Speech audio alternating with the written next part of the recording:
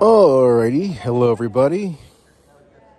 I'm back, and I'm back under somewhat atypical circumstances. So I'll wait for Richard to arrive before elaborating on that. Hopefully he pops in momentarily, and I can stop killing time and stop withholding all my live analysis from the NATO summit in Madrid. I admit that it is dwindling substantially at this point, but I'm here. I'm physically in the building, and there is Richard. Hey, Michael. Hey. So how's Brussels? I'm not in Brussels. Boy, you're out of the loop. Oh, Madrid. Yeah, I saw that. Yeah. Madrid, yeah, to Madrid. I'm literally in the NATO summit venue still. I'm sitting in the gigantic media area. You know, it's always like a contradiction as to of what value it really even is to be at these things, because for the most part, they really wanted to sequester the media and keep them away as much as possible from the actual goings-on of the summit. Like, they set aside this giant room with, outlets and Wi-Fi and setups for TV spots and all that. Uh-huh. But it's not like you could go and mingle freely with the people who were actually participating in the summit, like the delegates or the. So you're basically you're just like watching it on TV. Basically, you're not. Well, no, I mean, it's not exclusively that. It's partly that. Like when the main substance of the summit is happening, you can't really go in. But they did occasional media availabilities where there would be people who would mosey into this room. So I briefly spoke to Senator Jeanne Shaheen and Senator Tom Tillis, who led this congressional congressional delegation to Madrid, and they had been flying around to Helsinki and Sweden and everything to support the bids of Finland and Sweden to get into NATO. I talked to a member of Congress who I just happened to recognize here. But that's the catch. You have to kind of just walk around and see who you recognize or notice. So I'm sure I missed a bunch of European officials that I just didn't recognize, didn't know who they were. I mean, I happened to yesterday talk to the Finnish Minister of Foreign Affairs, but only because I saw him being interviewed by somebody else. And so that enabled me to ascertain who he was. What did you ask him? I asked him, how does he explain why Finland suddenly needs to dispense with its long-standing policy of neutrality that it maintains for decades, all throughout the Cold War and throughout conflicts in the past?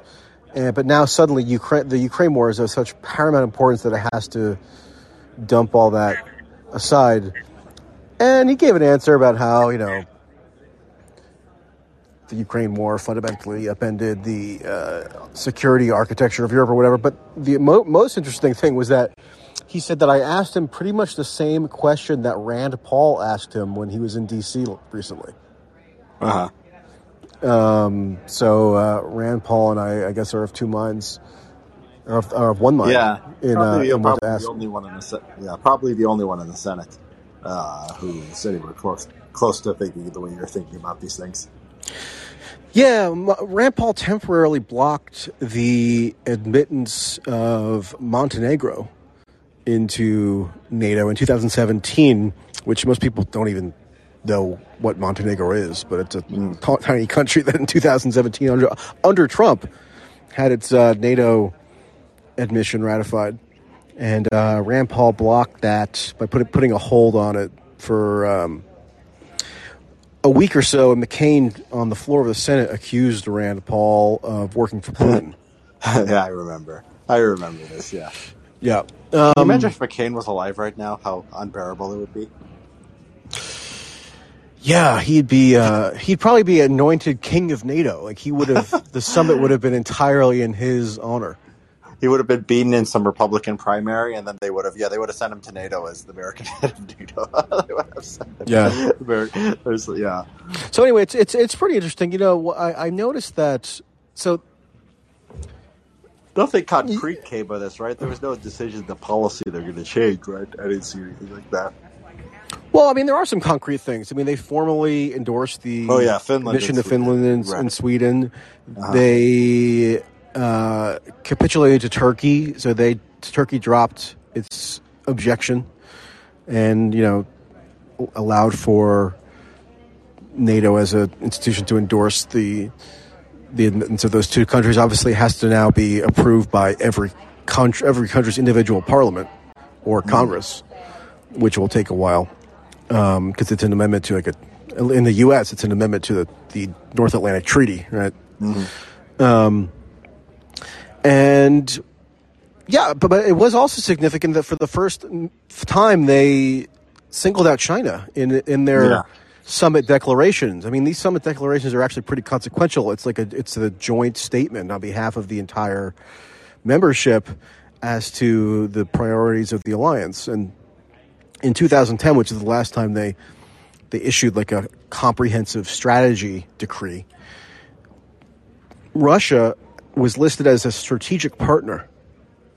Uh-huh. You know, that was back when Medvedev was in power, and they had just done the New START treaty and everything. So there was a quote thaw, I guess you would say, in relations at that point. And so the wording is much more obviously aggressive against Russia, but probably more ultimately consequential just in terms of the newness of this particular strategy document is that they, devoted paragraphs to China. I don't know if you happen to read it? Yeah. It's basically says that China is basically an aggressive actor. It wants to here. I'll pull it up. Yeah, the deepening global footprint. Yeah, subverting the rules-based international order. Right. The whole deal. Yeah, so it's basically like, it's not a sort of hesitant or reticent, concern with China. China is a bad actor in the world, and we're here to do something about it. It's interesting they're doing it now, for the first time ever. I mean, I think this is probably something they've always wanted. I think that NATO can pretty much do what it wants now. I don't think people are paying much attention. It seems like they're sneaking this sort of China thing in there. The deepening strategic partnership between the People's Republic of China and the Russian Federation, and they're mutually enforcing to undercut the rules-based international right, counter our values. It's just such a collection of BS. These words don't mean any. They don't mean anything. But they're telling you their mood, their attitudes toward China. The idea that China and Russia, are friends somehow just can justify. In the face of the Russian threat, also being against China. But it doesn't, we says we're, engagement with the PRC. It doesn't say anything like we're going to support Taiwan or anything like that. No, right?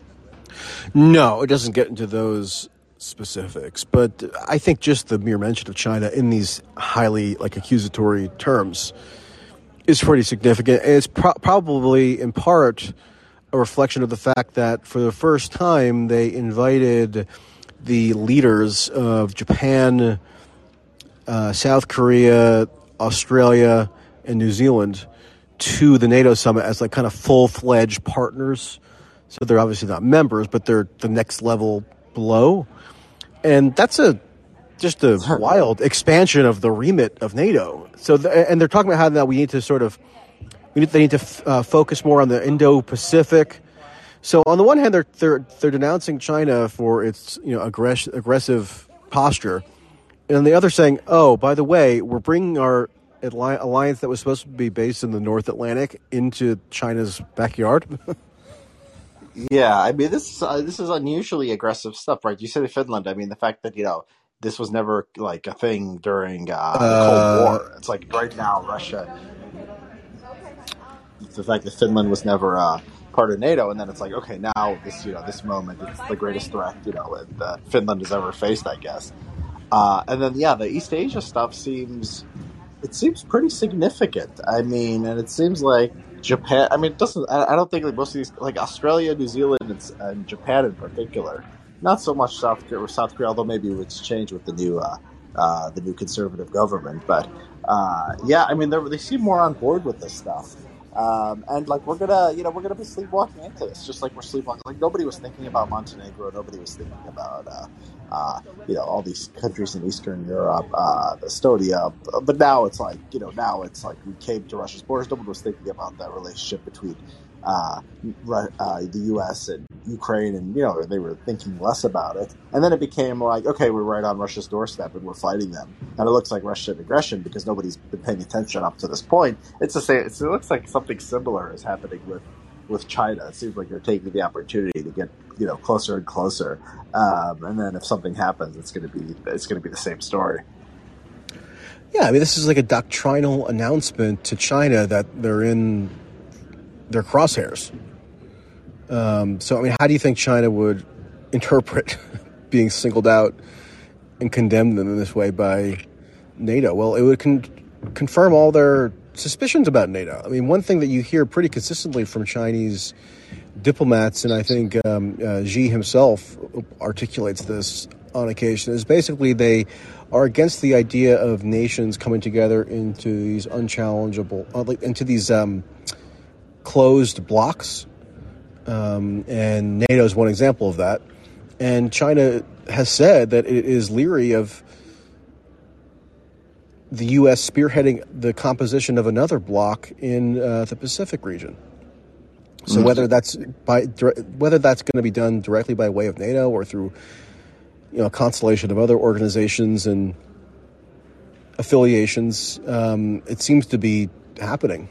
Yeah, and yeah, it's just the new head of the British Army who warned that the British Army needs to be prepared to fight a ground war in Europe, elaborated on his views in a speech this week to a think tank in London, and said one of the big reasons why the UK needs to increase its military spending and fortify its army and get into a war posture in Europe is because it needs to free up the U.S.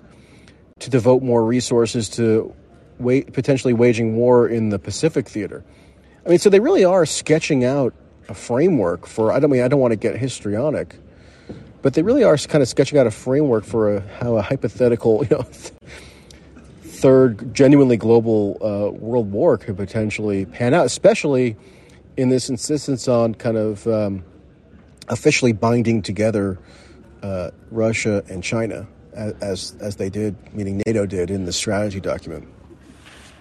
Yeah, and it's bizarre because the original way NATO came together was there was a explicit, there was at least a clear threat from the Soviet Union what it was doing, that it would go take over, basically overrun Western Europe. And this time, I mean, there's not even like China's going to invade Japan. I mean, that's not like what everyone thinks. China's going to invade South Korea. I don't, nobody thinks that. Maybe China invades Taiwan, but that's not even, they're not going to bring Taiwan into this thing. That would be even more provocative.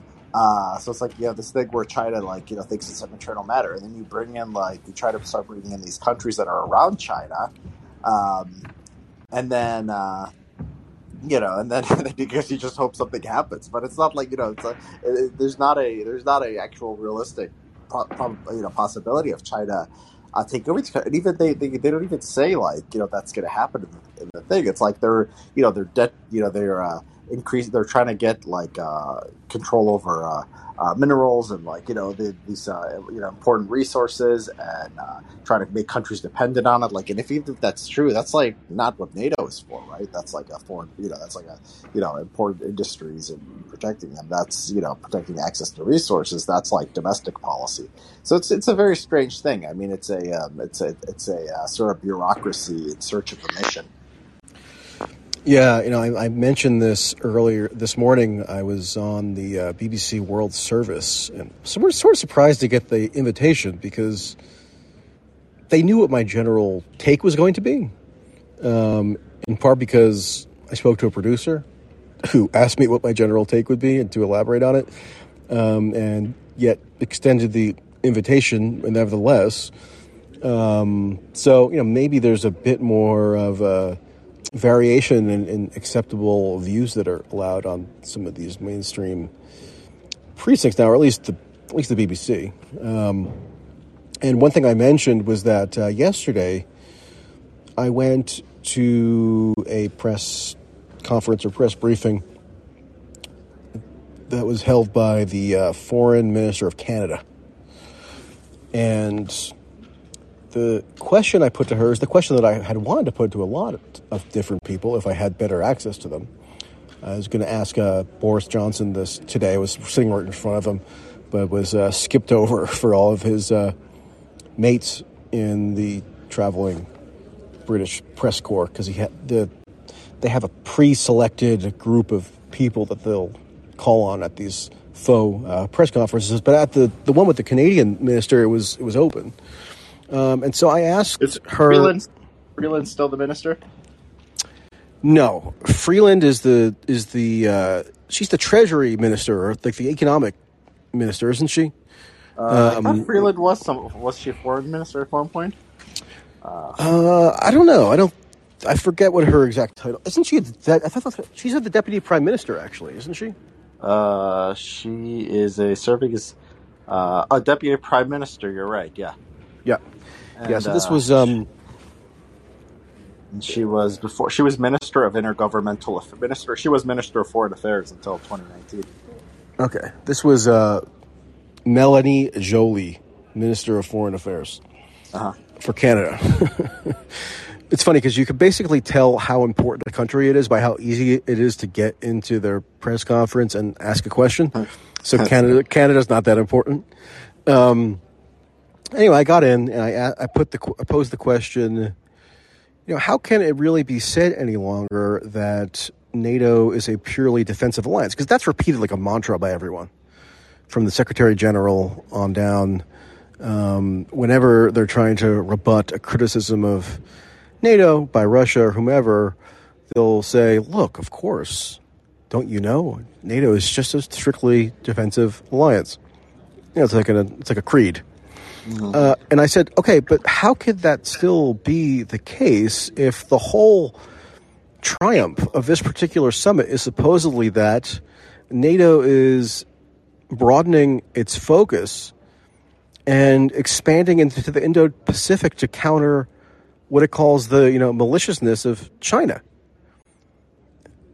Because China is not in the North Atlantic.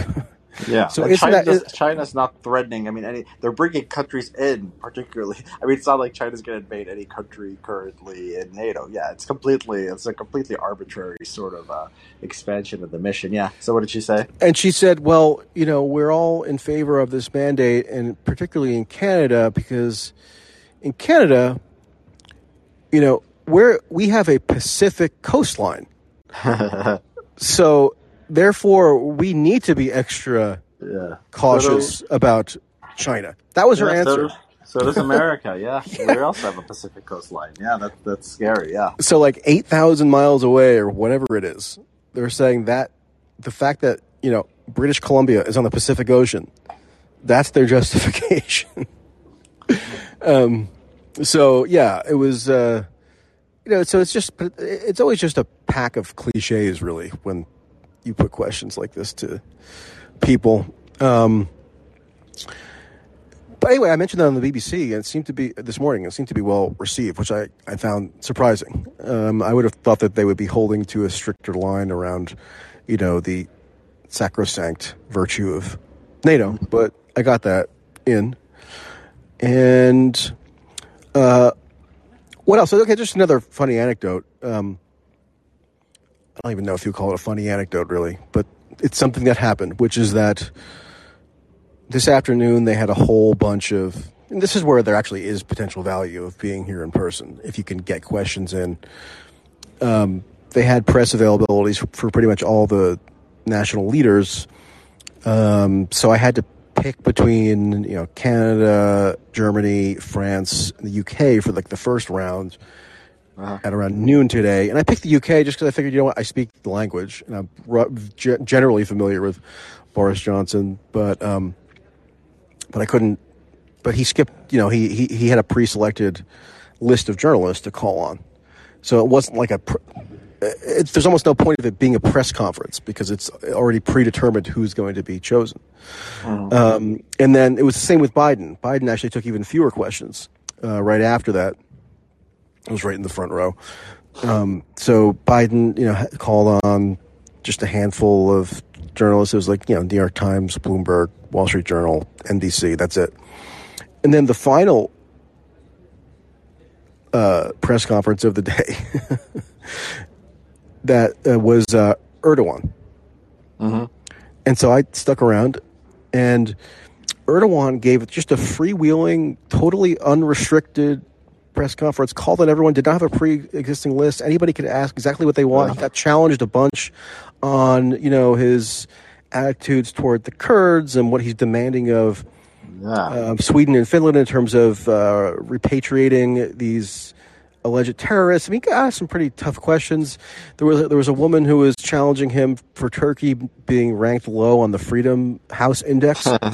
And he was like, oh, maybe Freedom House needs to examine itself.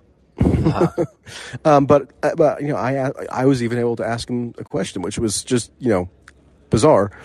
And we ended up having an exchange because in his opening remarks, he went out of his way to stress his desire to broker a ceasefire. Because if you remember, in the early phase of the Ukraine war, Turkey was the mediator, and they were holding talks in Ankara with these diplomats from Ukraine and Russia. That's been broken off for like a month and a half now. But Erdogan reiterated that and said that there has to be a diplomatic solution as quickly as possible. And my question to him was, you appear to be the only leader in NATO who's even talking about any kind of diplomatic approach any longer. Whereas, we just got done with the Biden press conference, and he was declaring that the U.S. is going to be sending new missile systems now, even longer range missiles and offensive weapons, whatever that means exactly. That's the term Biden used. And Boris Johnson has the same, maybe even more assertive approach. So I said, so how do you explain that? And do you think that, the U.S. and the U.K. and some others who are on the more bellicose side of this discussion are unduly prolonging the war? And I wasn't able to transcribe it or really record the audio. Hopefully I can find it because I was listening in a translation device. And basically he responded by touting his own approach over that of other countries because he said the proof is in the eating. And then he asked me a question and said, do I know that phrase? Is there an English equivalent of that phrase? So I had to reply to him, And this is like in a giant room. Somehow I'm in dialogue with Erdogan. And I said, I think it's the proof is in the pudding. And everyone laughed. And then he got it. And so basically he was saying that the proof is in the pudding because they've advanced a better foreign policy approach than others, although obviously he went out of his way to be laudatory of Biden and Johnson and everyone else because he's... That's interesting. So undemocratic, autocratic Erdogan was the only leader who would take real questions. Yeah, I mean, the only leader that I anyway experienced. I'm not sure. Like, I walked into the Polish president's press conference yesterday, and I couldn't even do anything because it was entirely in Polish and there was no translation available. But that was accessible. I'm not sure about the others. I would have liked to have gone to Macron's this afternoon, but at least compared to Johnson and Biden, it was like polar opposite in terms of the accessibility and the lack of just like a stage managed quality. But yeah, Erdogan is like this, foremost authoritarian, and I'm not even doubting any of that necessarily. I don't have enough familiarity with like the inner workings of Turkey, frankly, to comment intelligently. But it's just funny, given that reputation anyway, he was far more liberal in his attitude toward the press, at least here, than Biden and Johnson. Yeah. Well, that's interesting.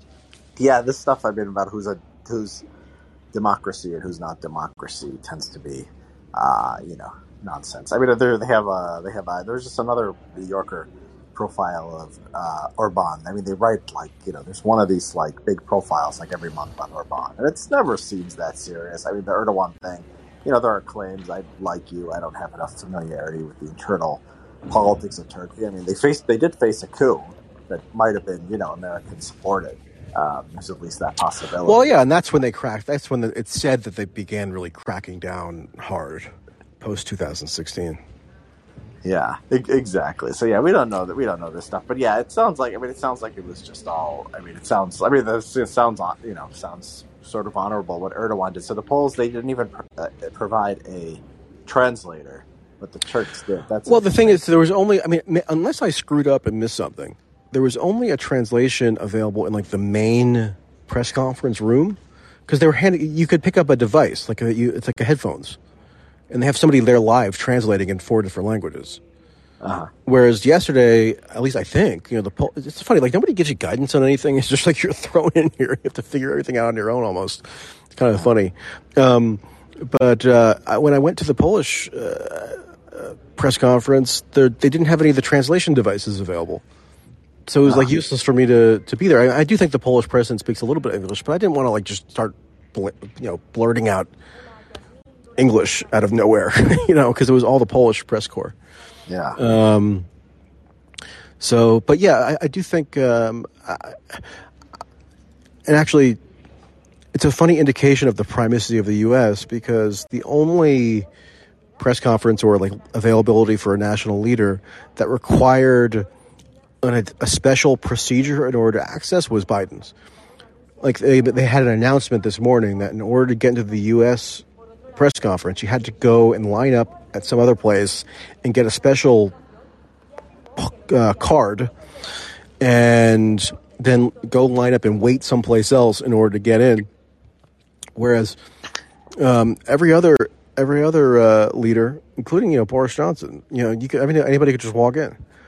And there wasn't any special security measures, but with Biden, the Secret Service had to do its whole separate sweep and everything else. But it was only the U.S., right? How much security is there to get into the thing in the start?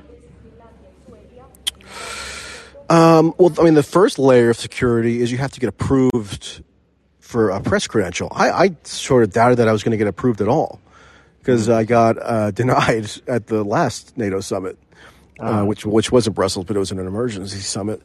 But I think here, they just have such a giant room, and they're making a point to invite tons and tons of media from everywhere, so that there was less of a rationale probably to not let me in this time. But whatever process they go through to decide whether to approve or deny you, that's the first layer of security. And then you have to go pick up your credential at it's a school in Madrid. It's like a high school for some reason in Madrid, and you're dealing with Spanish National Police to get the actual physical credential. And then the only way to actually access the summit venue is you have to take a shuttle bus, that the police escort from this location where you pick up your credential to this convention type center. And at that point, once you walk in, it's just sort of like a standard airport security. It's nothing wild. But yeah, they're Policia Nacional all over with dogs, and who knows what other kind of spooks and security types are here. Yeah, I even saw the Kalenko. I forget his name. Is that his name? The mayor of Kiev, Klitschko, yeah. He was there. The twin brothers were walking around. They were the biggest celebrities. Everyone's running up to them to take photos with them.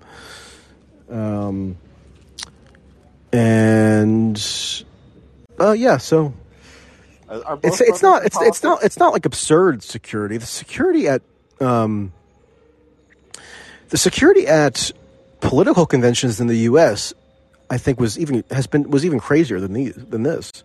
When I've been to the Democratic National Convention or the Republican National Convention, they shut down the whole city, and they have these militarized zones, and it's like go through a whole winding path. I mean, it's maybe comparable to that, but it's not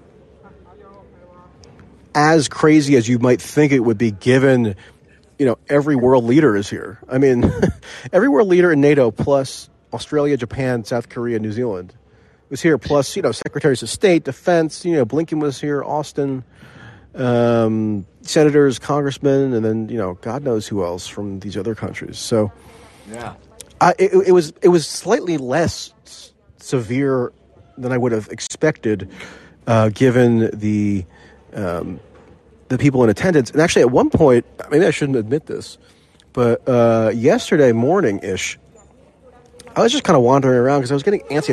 Because a lot of journalists just come here and seem to just sit in the press room the entire time. Like Natasha Bernard, CNN, who's like horrible. She was here, and all I ever saw, I don't know, but I saw her just constantly. All she seemed to do was sit at the special CNN table that, of course, they mocked up for CNN, and then go and do her hits on TV. And all the hits were just her like giving a summary of what's happening at the conference. It was like she could have just stayed home, based on what I saw anyway. But anyway, so I was wandering around yesterday, and I went through what looked like a publicly available hallway, and I ended up in a secure section of the summit that, I technically wasn't allowed to be at. I didn't even really know for sure that I wasn't allowed to be at, but I was just moseying around. And next thing I know, I walk right past this, that Ursula lady who's the head of the European Commission. All right. She looks like Cruella de Vil. And I'm sort of in the main NATO area. I didn't see anybody, I didn't recognize anybody other than that lady. But, I was sort of just mingling with, the British Foreign Office and stuff. And it's, eventually a police officer came up and noticed that I had the wrong lanyard to be in that zone and had me go out. But it was not a major to-do or anything. But anyway, but it's sort of bizarre that I was even able to get that far. So yeah, it's just it's odd to me that the security wasn't as stringent as it might have been, or I would have probably assumed that it would have been. And COVID is over, I suppose. There's no COVID protocols at all. I saw COVID is over. There's no one person wearing a mask on TV. One person in the press. They would have all been, or 6 months. The mask wearing is all voluntary. You do have to wear a mask on the shuttle bus. So the police demand that you wear a mask on the shuttle bus. But other than that, because I guess it's still required on public transportation here. But other than that, no, it's not required. There was when I was trying to interview Senator Shaheen yesterday. One of her aides, one of these paranoid congressional staffers or Senate staffers that she brought, she was fully masked up. And she started she was trying to usher the senators away from me because, they were, quote, busy, so they couldn't do they couldn't finish a 2-minute interview. And it seemed like it was like this woman, maybe she was mid-30s or something, and she had a giant mask on. She seemed like she was hyperventilating. She she was just out of her mind. It was crazy, but no, most people are not masked here. Did she know who you were, or she just naturally I don't know. Like that? She seemed naturally like that. Maybe she knew who I was. She said, you've been very persistent. And I said, oh yeah, I apologize for persistently trying to conduct an interview with 2 senators inside a media zone. I will say that the contingent of East Asian reporters who are here, they're all masked up. But other than that, the East Asians are all masked. That's crazy. East Asians here in California are also masked up. Asians love masks. I mean, it's really unlike anything else. I thought you think liberals love masks. No, Asians love masks way more than liberals. And I had to get a COVID test in order to fly into Spain still. I mean, that was the most ridiculous part, actually, because it was stupid expensive to get at the airport. You still have to fill out this passenger locator type form. I mean, it's not that big of a deal ultimately, but it's just a totally useless obstacle that Spain still has in place. Most other countries, I think, probably have gotten rid of that at this point. Like I know the UK abolished it last time I was there. Even the US has gotten rid of it, but for whatever reason, Spain, they still and require Portugal. that I mean, for Southern entry. Europe. I would have thought if you asked me before the pandemic, Northern Europe or Southern Europe would be stricter. The stereotype of Northern Europeans, Southern Europe, like do-gooders. Southern Europe is worse somehow. I mean, it's pretty amazing. I don't know about Spain, but I know Portugal. They released at some point like the permanent living with COVID plan, and it was basically like masks forever. It was like based on the numbers. So like, seasonally they would be doing masks forever. I don't know if they stuck with that, but Southern Europe is really bad on this stuff. And Spain and Portugal off and on have required masks everywhere in public, including outside. Like during Omicron last winter, Spain reinstated an outdoor mask mandate. I remember I read a funny article in the New York Times. It was last summer about, they had temporarily reopened some travel back and forth between the UK and Portugal because a lot of British people go to Portugal on holiday, and it was causing all kinds of problems because in the UK, the lockdowns were strict in some ways, but they'd never really had an outdoor mask requirement. It just wasn't known as a thing that was required. And so when these British tourists would go to Portugal, they'd be in like the blazing heat in these tourist areas, and they would have like police, henpecking them to wear their masks. It was causing all kinds of problems. Outside, God, what a nightmare! What's wrong with these places? I mean, what a nightmare. Well, I mean, nobody. And it's the fact that it's enforced too by like the law. Like, I think if a police officer saw me with a mask mandate in now wearing a mask where there was a mask mandate, I don't think they would say anything. I actually had that happen before. But they're out there in the Iberian Peninsula enforcing the mask mandate in the blazing sun on tourists. I mean, that's crazy. As of last summer, I doubt they're doing it now. I don't know. But the most interesting and surprising observation that I've made along these lines was when I went to Poland in March, to cover Ukraine war stuff. By the way, there's like a group of trolls, including journalists, who are still obsessed with the fact that I went to Poland and are really angry about it for some reason.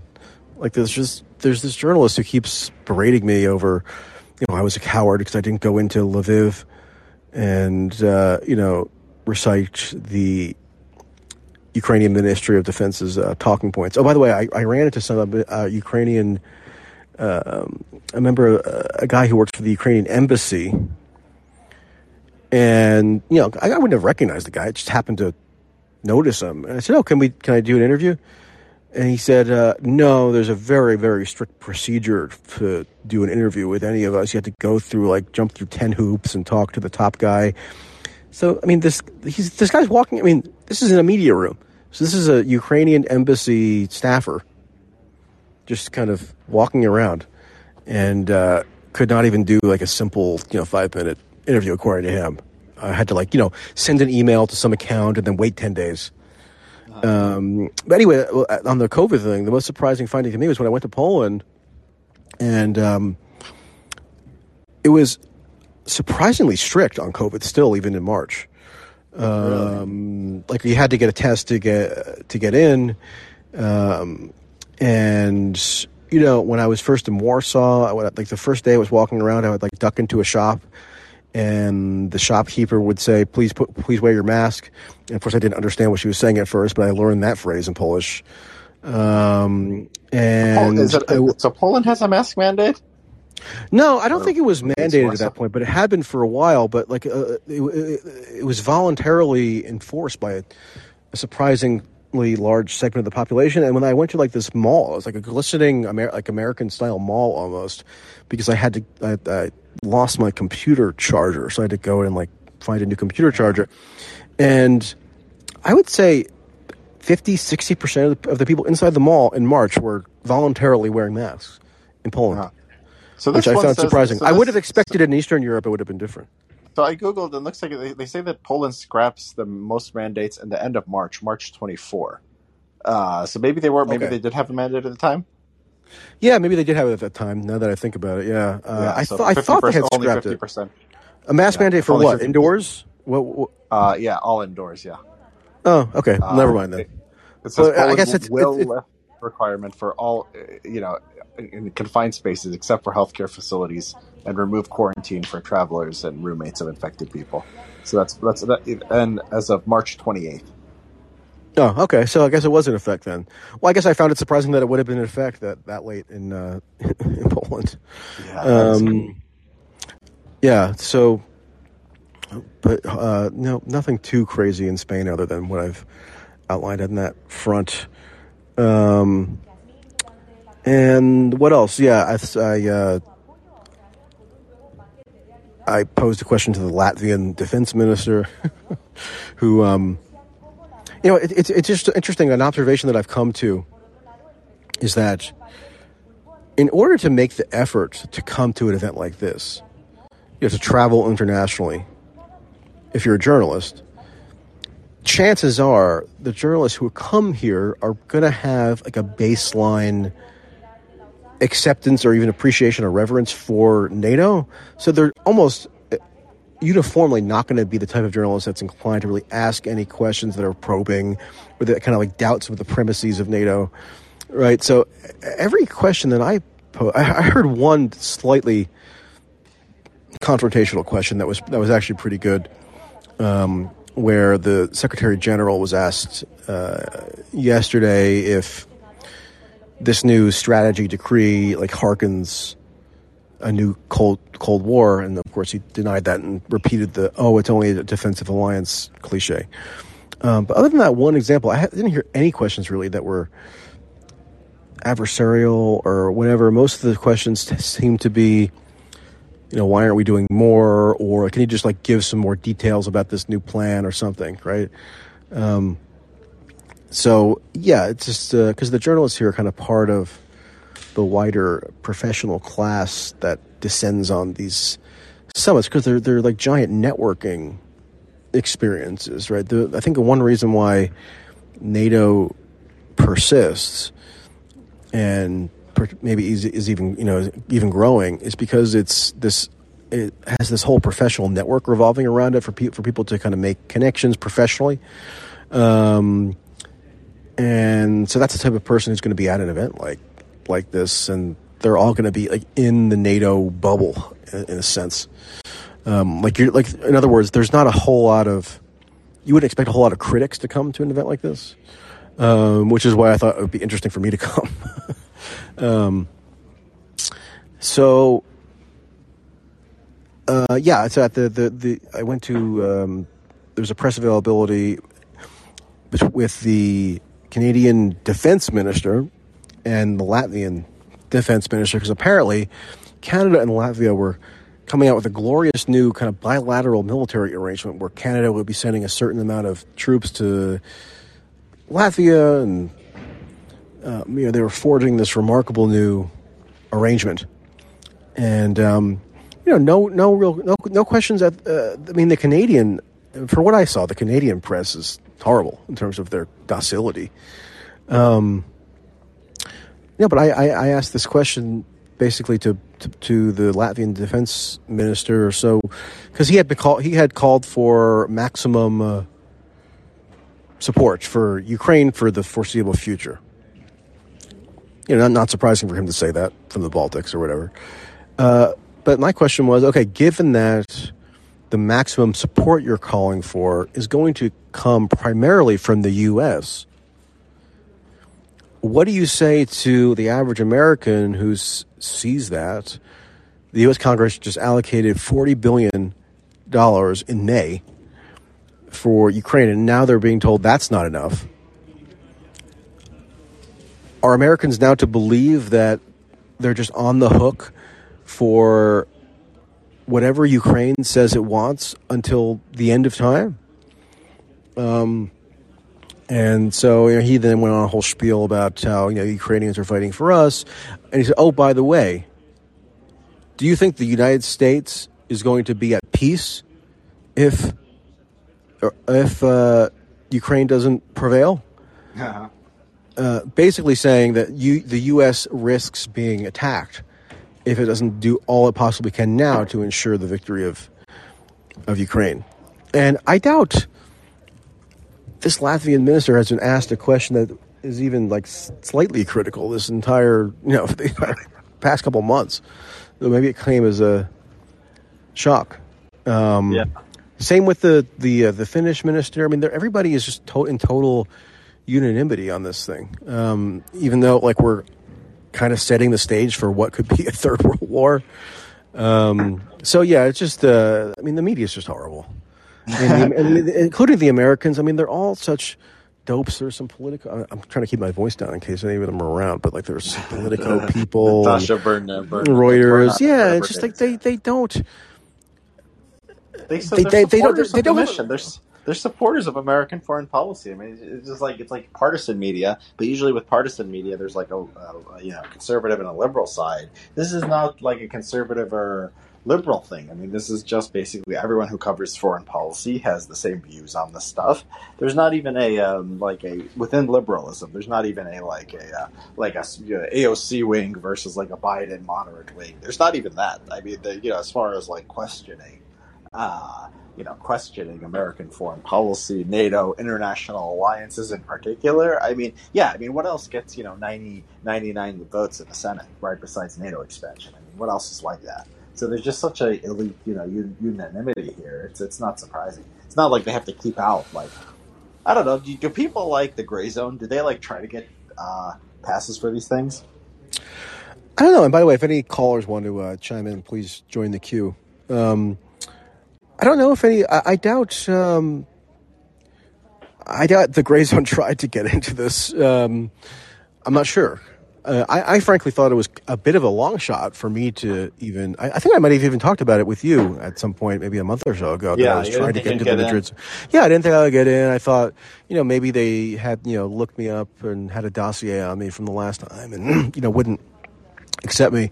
So I think a lot of people who are more of a critical bent probably would just assume that they weren't allowed to get in. And also, if you don't have a media organization sponsoring you, it's a kind of an expense. Thankfully, I have enough revenue coming in from my various sources that it's practical. What does it cost? What do you have to do?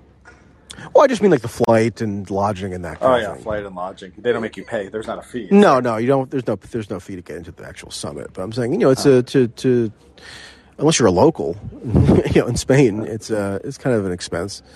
And I mean, how many media organizations in the U.S. are going to sponsor somebody to come do a critical article or critical coverage of the NATO summit? I can't think of any off the top of my head. And then it's either like the White House pool who travel around with Biden, and if you're in the White House, I don't know if you know what the White House pool is, but it's this self-selected small group of journalists that are chosen to like fly around with Biden, or they'll fly around the Secretary of State, Defense, and those guys can't rock the boat at all because they need to be able to maintain their ability to be members of this pool. So if like you're a Bloomberg reporter and you're in the White House pool, you're not going to ask a question that could potentially jeopardize your standing in that pool, because that could make you face professional repercussions, because Bloomberg wants you to be in this exclusive little milieu. So yeah, a bunch of factors kind of make it so that it's extremely unlikely that there's going to be anyone of a slightly skeptical bent. It's not even that they're, to some degree, yes, they're partisans of U.S. foreign policy, but I also think a lot of them are just sort of dumb. I mean, they don't even think, they don't have the awareness to think about anything on a critical level. They just kind of by default accept every premise before them. And that's so what being partisan, or like subscribing to an ideology means, right? You are selectively dumb. You don't ask, tough questions about the thing you believe in. Yeah, but I almost don't. Do you think they're like IQ dumb? Like no, not quite. Maybe lazy is the right way to put it. Because I don't think like a Politico reporter is like a passionate, throbbing pro-NATO, pro-U.S. foreign policy partisan, right? They're not animated by their unwavering support for U.S. foreign policy. They're just kind of in a club and just lazily accept the assumptions that undergird their membership in the club. And, it just doesn't occur to them to ask anything outside this very narrow range of questions. Like, there's one political reporter who did a bunch of, I'm kind of annoyed because there was some kind of press availability that the Senate delegation did this afternoon, and I couldn't figure out where the hell it was. Nobody from their offices tells me. But this one political reporter was there, and like they're asking them about Roe versus Wade and stuff, which I'm not doubting it's a significant issue, but it just shows that they're kind of tethered to this very myopic, insular conception of what's newsworthy. Like, that's tied into just the domestic news cycle, and to get into Politico and to get to these other sort of mainline publications sort of filters out for people of that mindset. So you got to be an anomaly like me, I guess, to just have an ability to get to an event like this and not just be in that mind melt. Yeah, I mean, to have an ideology, doesn't mean that they're, throbbing, passionate, foaming at the mouth, on every question. It's more like they have a view, and, these people, they see themselves as, like, objective journalists, right? To them, like, it's just a matter of, like, objective, science or safety or, they'll take, like, Jens Stoltenberg, that NATO guy. They'll take his word. Like it's a doctor explaining some kind of disease or something, right? I mean, it's like the Fauci thing. So it's laziness and maybe like you could call it stupidity, but it's also like ideological. If you took them to like CPAC, they would turn very critical. They would question the premise. Yeah, that's true. Every question. They would, just not take anything face value. They would, ask for sources and see through nonsense. And so, yeah, I mean, it is because of how they're ideologically inclined that ends the coverage. Yeah. All right, you want to spend like maybe 10 minutes or so on some combination of January 6th and Supreme Court? What observations have you made about either of those dueling themes that are worth commenting on? Yeah, so Dobbs, I mean, is a big deal. I mean, the Roe v. Wade thing is going to have an influence on American culture. I mean, I think most honest people who look at the original Roe decision, I mean, they don't think it was a very good decision. It wasn't based on anything. They didn't even bother saying like where in the Constitution it found the right to an abortion. And so this is like, a big deal, and I'm actually sort of surprised that the Supreme Court, I'm not surprised after we got the leak, but I'm surprised compared to what I would have thought 6 months or a year ago, since it was leaked a few months ago. We knew this was coming. But why are you, hold on a second. Why are you surprised though? I mean, if you know anything about 5 of the 9 justices, because you never know, because there's always like, so look at John Roberts. Like, this is a guy who people thought was a conservative. Like when John Roberts and Alito both got to the Supreme Court, nobody knew like they would be this different, right? Alito is always with the conservatives. Roberts always tries to find like a way out. I don't know. I remember they said Alito was Scalito because he was just a clone of Scalia, whereas John Roberts emphasized that he was just wanting to call, quote, balls and strikes in his confirmation hearings. I mean, I think there was my point being, I wasn't surprised that given the current composition of the court that they would be open to overturning Roe. But I mean, it is sort of a shock for it to happen. Right, yeah. All you needed was one of them to, take it. So I didn't know, enough about, who knows, like Kavanaugh, maybe. Kavanaugh is not known as like a big fire breather. Gorsuch sometimes does weird stuff, although Gorsuch was probably safe. So, you just needed one of them to take a different opinion. So I guess it's not that surprising especially after Barrett replaced Ginsburg. But it would have been surprising before then. Maybe not. So maybe you're right. Maybe not that surprising at this point. But then you have the EPA decision is a pretty big deal too. Did you read anything about that? I saw it came down to it. I just kind of read a very brief description. Yeah, so this is basically the liberals' entire climate change agenda because they can't get anything through Congress. They're going to use the EPA to go and change sort of the composition of where Americans get their energy, and they apparently the court says you can't do that under the EPA 6-3 decision for this one. And so, yeah, we're getting, yeah. So, I mean, this is interesting. I mean, this is like, has affirmative actions coming out next year, and I think that was the one I was most interested in this term, and I think the indications are that's going to be thrown out the window for the Harvard Asian case. The question is like not like what's the conservative position. It's like are these people willing to take the political heat of like doing a politically unpopular thing? So I think it's clear that they are willing to do that. So yeah, it's an interesting development, and it changes policy in a real way. Yeah, maybe my favorite aspect of the post-Dobbs fallout is that more and more people now are familiar with abortion laws in Europe. Yeah, because like in Spain, I think it's 14 weeks until abortion is banned, but in practice, maybe because like the legacy of I guess Catholicism or something here, like, you can read articles where even it's hard to even get legal abortions in a lot of parts of Spain. So it's like in other words, you could write an article about Spain that would sound like Arkansas. Oh yeah. And I think most people in the U.S. probably are not aware of that, and neither were most Europeans. In terms of, I did a tweet about how DeSantis and Youngkin introduced 15-week laws in Florida and Virginia that would be more liberal than virtually every country in Western Europe. And I just don't think that was really a well-known or understood fact. So watching people come to terms with that has been amusing. Yeah, it has been, and it's so it's sort of pathetic. I mean, I noted that the way that Europeans are so emotionally invested in American abortion laws, like we don't care. Like Poland banned abortion, like all abortion basically recently. Yeah, I talked to people about it when I was there.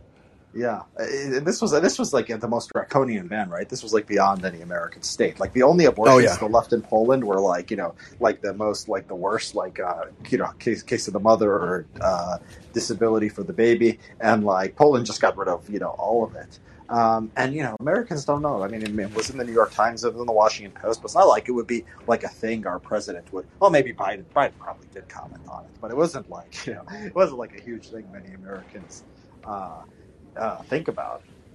Well, it's crazy how like American politics are just a way for like these foreigners to like virtue signal about how liberal they are, like not even worrying about what the law is in their own country. Just like sort of America is like the heavyweight division, and like they can just cheer for the liberals in America because that's like that's how they show they're a good person or whatever. Yeah, Poland does have life of the mother exceptions and rape/incest exceptions. So there are states now in the U.S. that are more strict than Poland, like Oklahoma, for example, doesn't permit abortion. Oklahoma doesn't have any kind of... well, it has life of the mother, but not rape. Alabama doesn't have a rape exception. Many of these states that had their trigger laws go into effect don't have rape exceptions. Utah does, but a bunch of these states do not have rape or incest exceptions. It's only life of the mother. So they've outdone Poland on that front.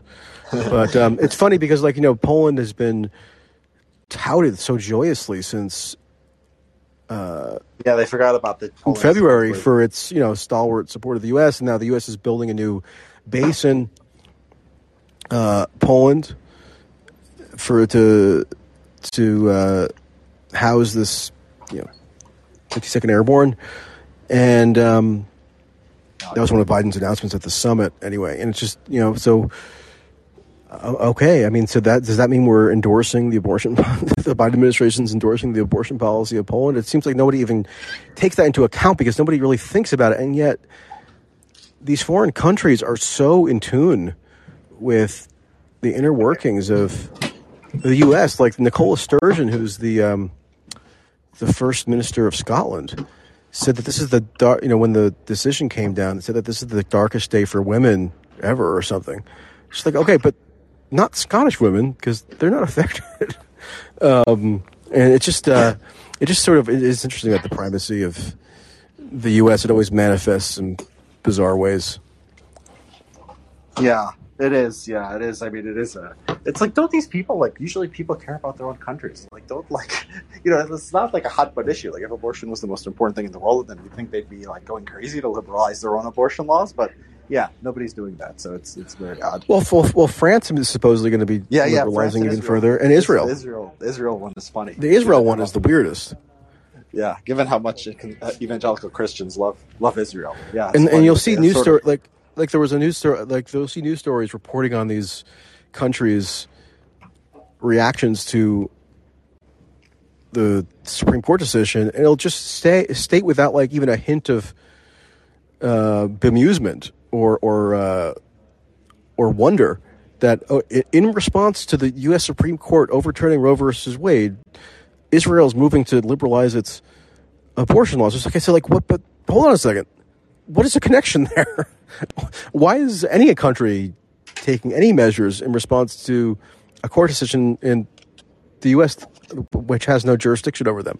Like, that's not even noted as a strange dynamic.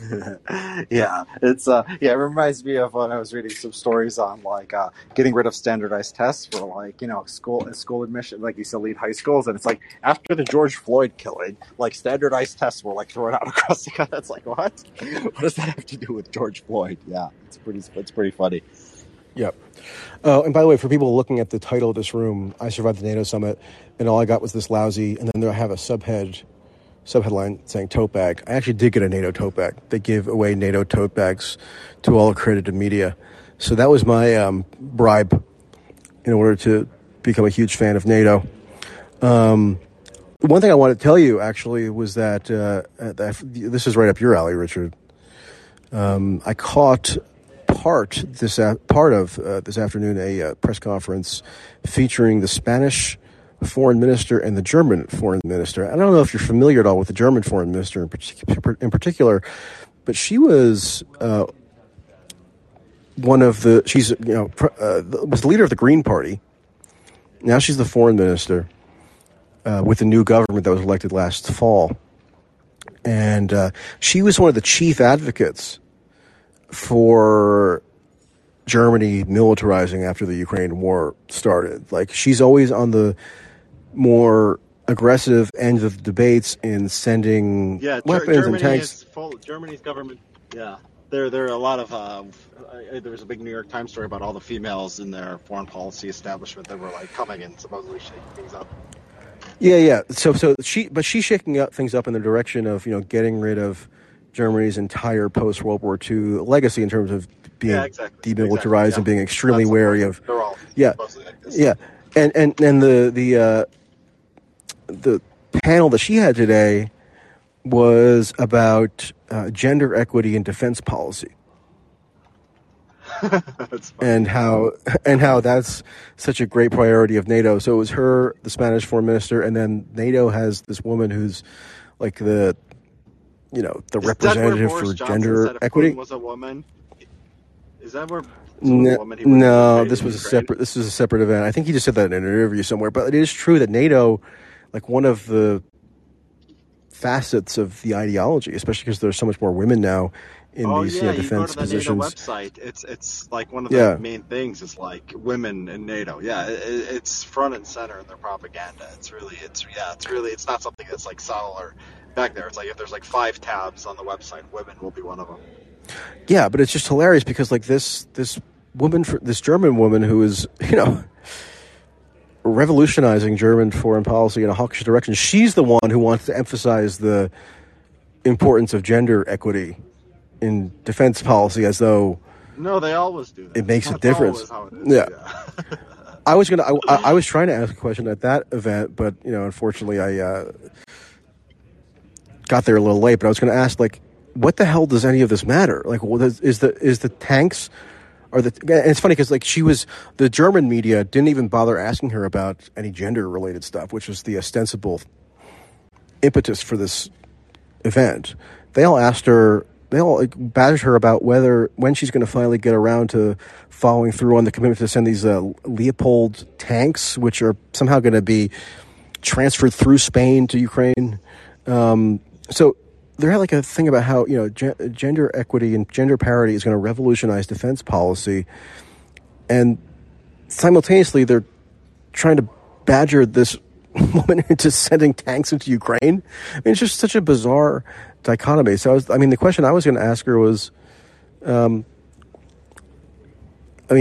tanks have a gender? I mean, why do we care about this?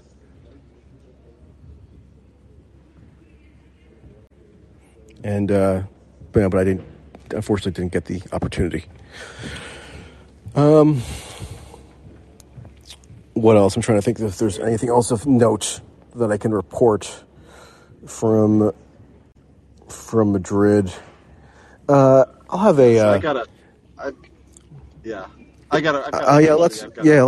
Let's wrap up. We're at an unusual time because I'm 6 hours ahead of when I usually am. So, thanks everybody for tuning in. I'll have hopefully an article or post out tomorrow, most likely on NATO stuff. So keep an eye out for that if you're curious, and we will reconvene soon. All right. Bye, everybody. See you, Michael. Bye.